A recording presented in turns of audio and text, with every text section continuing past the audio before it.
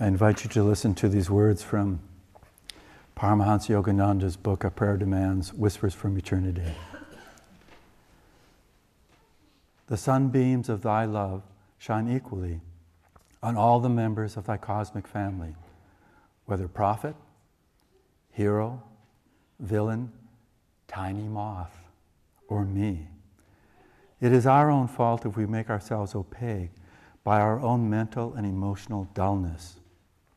Teach us to wipe away the dirt of error from the windows of our understanding.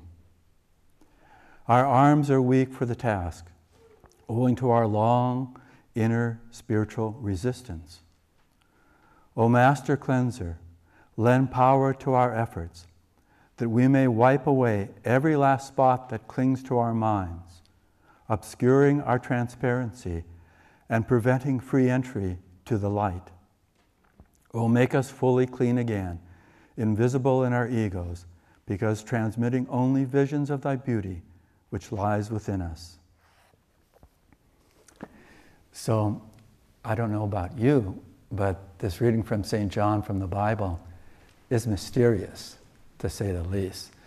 You know, I think, and Swami Kriyananda explains it pretty easily for us, that the mind can't really understand that the light shineth in darkness and the darkness comprehendeth it not. I think many of us have read that passage, 100 times, and still vaguely have an idea what is really meant by it. But I want to actually explore this from another angle, an additional perspective. And I hope you'll enjoy it. Because I usually don't talk on this topic the way I'm going to talk. So you get to be my guinea pigs. No, that's probably not the right illustration. But you know, for many decades now, neuroscientists have explored in deepening and more refined ways the understanding of how our brains function and how our nervous system functions. And actually there's a field called neurotheology now, because of really taking that understanding from science and integrating, moving it into the realm of spirituality. Because there is no disconnect. It is completely integrated and understood, but not by a whole lot of people. And so what I'll share with you hopefully will help the understanding of the topic today, but also give you the sense of the benefits of moving forward personally in your own life. Because I want to first acknowledge the wonderful impetus of understanding this more and more from the scientific perspective from our own Dr. Peter Van Houten, who is a member here at Ananda. He's also an Ananda Light Bearer minister and an Ananda Kriyacharya. But as a physician, he has explored a lot of this about the brain and so forth, to the degree that he had a workshop and articles called Engineered for Divinity, Our Human Brain. But I want to explore parts of what has been uncovered in the research in this way that help us understand how the light shineth in darkness and the darkness comprehendeth not. Because we're designed to really go beyond the mundane world with who we are, with our brain and our nervous system. It is the place we're going to operate day to day and moment to moment. It is in this mundane world.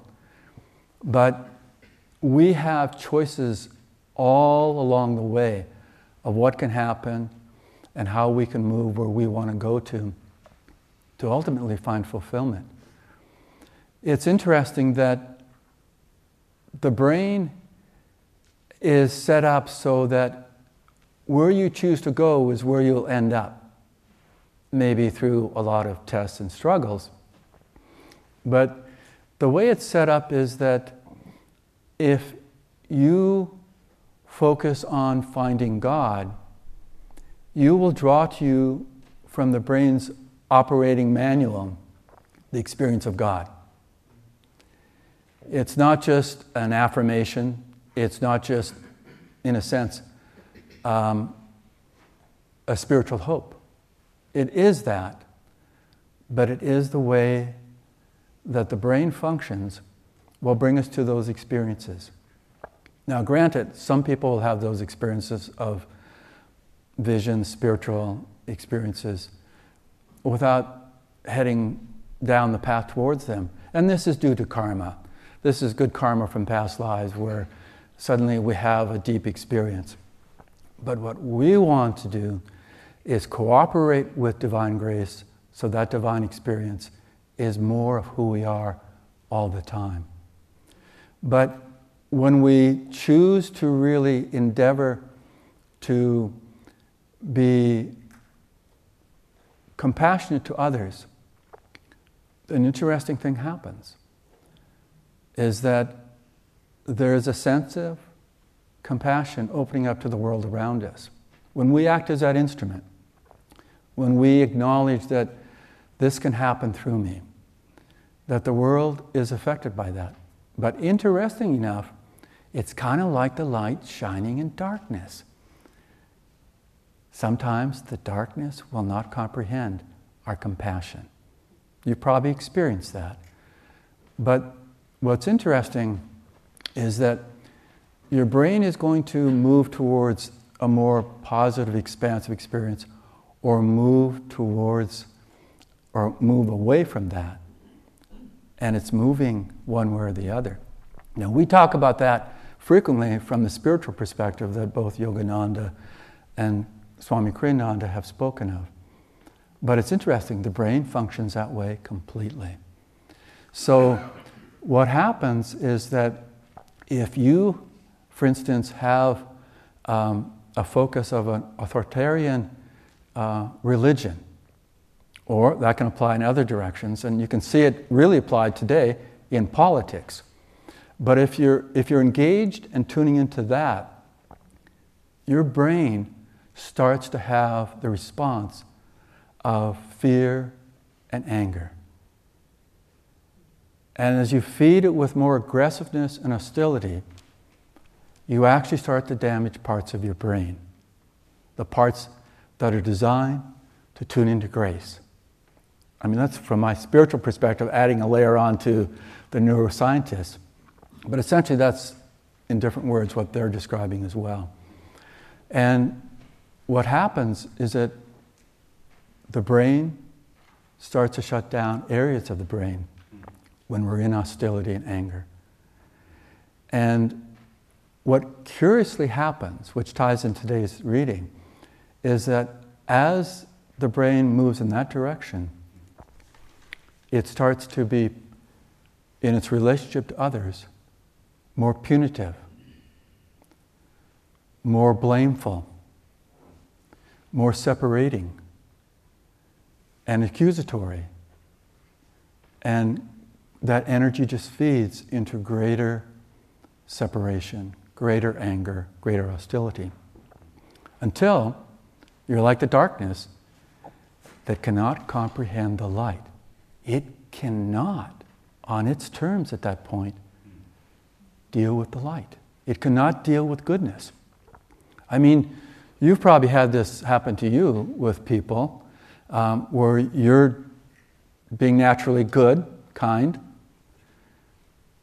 and people think you're doing that with ulterior motives. They're looking at it as, you're out to get something from this, aren't you? Why else would you be doing this? Because remember, their reference point is in a contractive, dark hole, basically. Now granted, this is ironic in a way, that for us, when we are being compassionate, kind to others, we actually do have an ulterior motive. And that's to live more in God. But it's not the way that they're taking the ulterior motive.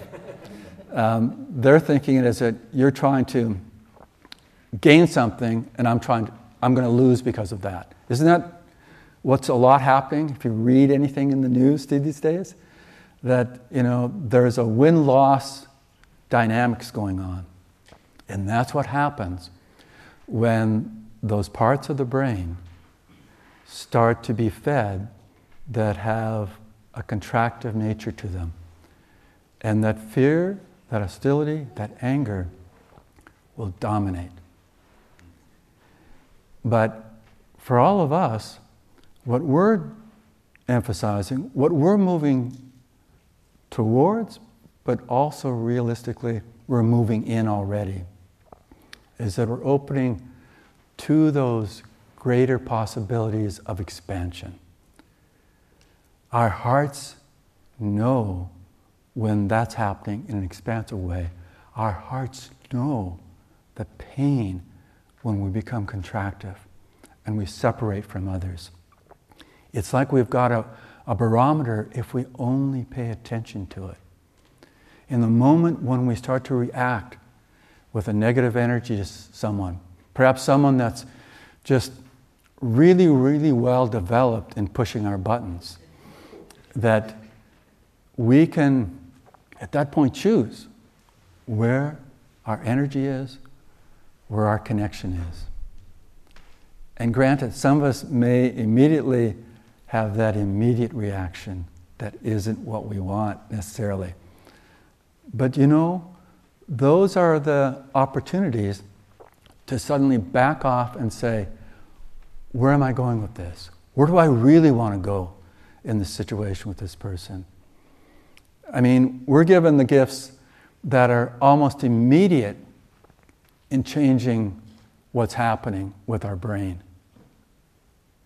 You know, they say that when you have a negative response, like anger, it takes something like, I forget the actual number, but it's documented in research studies, maybe a few seconds, that it really has an impact on your physiology, the adrenaline, other things. And what happens to most people is that it continues to be an impact. Beyond what it's doing to your physiology, we hold on to it. We're almost attached to that stream of negativity. It is in that stream of negativity, not the stress impact itself necessarily, that really warps us. It takes us for a ride that can really be down the wrong direction we want to go. And so we have many tools that really can change that reactive process and not only just neutralize it, but move in the right direction we want to go in. But it does, just like with all our efforts, it takes training. It takes awareness with that training. It takes an intention that allows us to go where we really want to go, but then we activate it with energy and consciousness to make it happen. Because we all know, maybe not in this lifetime, hopefully, but in other lifetimes, we know what the pain is in the heart when someone has decided not to be in a relationship with us, whether it's a friendship or more intimate relation, whatever. That we know that pain. It's been real to a lot of us. And if we grow up listening to music at any point in our lives, you know, most music is about that. Most songs are about that. So what we get caught by is there is real pain, mainly because we're invested in wanting something to happen, we're attached to an outcome, we have desires, and those are thwarted. And when they're thwarted, we feel we're at a loss. Something has been taken from us. We're less than what we'd hoped for in terms of finding happiness. And of course, the readings today, both the affirmation and the raise reading, give very strong understandings that happiness doesn't come from the things that we desire, but more the unfoldment of who we are in the deeper experience of that divine flow. And then that divine flow can be in every aspect of what we previously would have thought of and sought as happiness. But it's a carrot on the stick situation, that happiness is going to be elusive. Or what happens, which really gets us actually even more entangled, is that we get a touch of happiness through these outward experiences. And we think, it must be real. It must be true. I can feel it. but it's like a mirage. Kind of looks like it's real, but as we get closer, it disappears. And so what we can do in our lives is make sure we're going to the center. Nayaswami Jyotish spoke on this recently, but what we can do is go to our center where meditation allows us to be more in a unitive experience of consciousness. And then if we add the elements of the intention of opening our hearts, not to get something in return, that likely will happen, of course, but really with the intention of saying, I'm an instrument to bless others. Because in that blessing, we really feel more the unitive experience once more. Then we start to affect other people. It's said from the neuroscientists that it takes about a nanosecond for you to be in the presence of someone very angry to be affected in a negative way.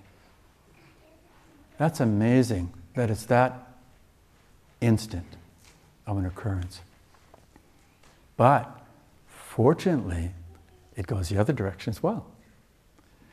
That if we're a smile millionaire, if we and then have a deeper experience beyond the smile millionaire part and feel the heart open with a sense of support for others, of care, of compassion for others, then people will resonate with that. Not so much those that are trapped in darkness, but the understanding that I have from this spiritually and scientifically to some degree is that what we're doing to those people that are really in the darkness that comprehend the light, that can't comprehend the light, is that we're touching their soul nature. And that will always resonate. It may come at times further down the road as an expression, as an experience for them. But don't think it's a waste that they're not responding right away. Who knows what karma they're dealing with? But we're nurturing, we're watering the soul, that soul nature within others, and creating a sense of, again, unity from that deeper level, not that superficial level. Indeed, the peace and harmony prayer of Yogananda's is one of the most obvious, powerful experiences that a lot of us have had. I mean, we did it as a community, as a priority for a year at each public service, each public meditation, and in our own private meditations. But I thought, I'm going to continue doing it. And so I do it 4 or 5 times every day still, as is recommended. Because I know from my own experience, this is just like meditation, a direct way to bring intention and awareness into that compassion that's an experience for not only me, but those around me. And that's when those in darkness start to comprehend, or at least feel a little, that light is real for them, that they're open to that experience. And this is not just a hopeful wish on our part. This is what happens. We know it because we're touched by the masters in that way. We know it because we're touched by others in that way. I posted a new photo of me on Facebook. Now, I don't really deal with Facebook, so I think the last time I posted was about 1.5 years ago. So you see how diligent I am about being on social media. But I changed my photograph because our beloved friend Barb Bingham took a photo, both of Parvati and myself, last spring. So I finally got around to thinking, I should post this on Facebook. But it was sweet, all the responses, and some of you responded, which was very touching. But this one person, who I don't know, he's from India, said, "What a smile millionaire." And I thought, he's able to say that, not because of of what I've done, because in himself, he has been touched. He knows that experience of being a smile millionaire himself. And isn't that what we all are really endeavoring to be? Is full of joy, full of that love, and full of that light, so that we can be smile millionaires with that light, with that love, and with that joy. So take to heart, really live in this experience. Know that your brain is engineered to help you to be expansive and unitive. And when you get caught by a reactive process, just find the tools, the peace and harmony prayer, deep breathing, offering a flower at the altar, whatever of the variety of possibilities lie before each one of us. Do something that moves the energy, moves the consciousness, and moves our heart to be inclusive, to be supportive. And that compassion will rule the day for you and those around you. Blessings. Kriyananda wrote this song, Free at Last, for a scene in the play The Peace Treaty that took place after a clan's long battle for freedom. We can apply its message to our own personal battles for inner freedom. Free at last from dire oppression, free from armies shouting hate, free at last from brute aggression, free a new life to create. Let us now hands join together, bless with peace our native isle, bless our fields of flowering heather, may all hearts be free from guile. Let us live new lives in beauty, let the grass wave full and green, let peace be our highest duty, joy in every eye be seen.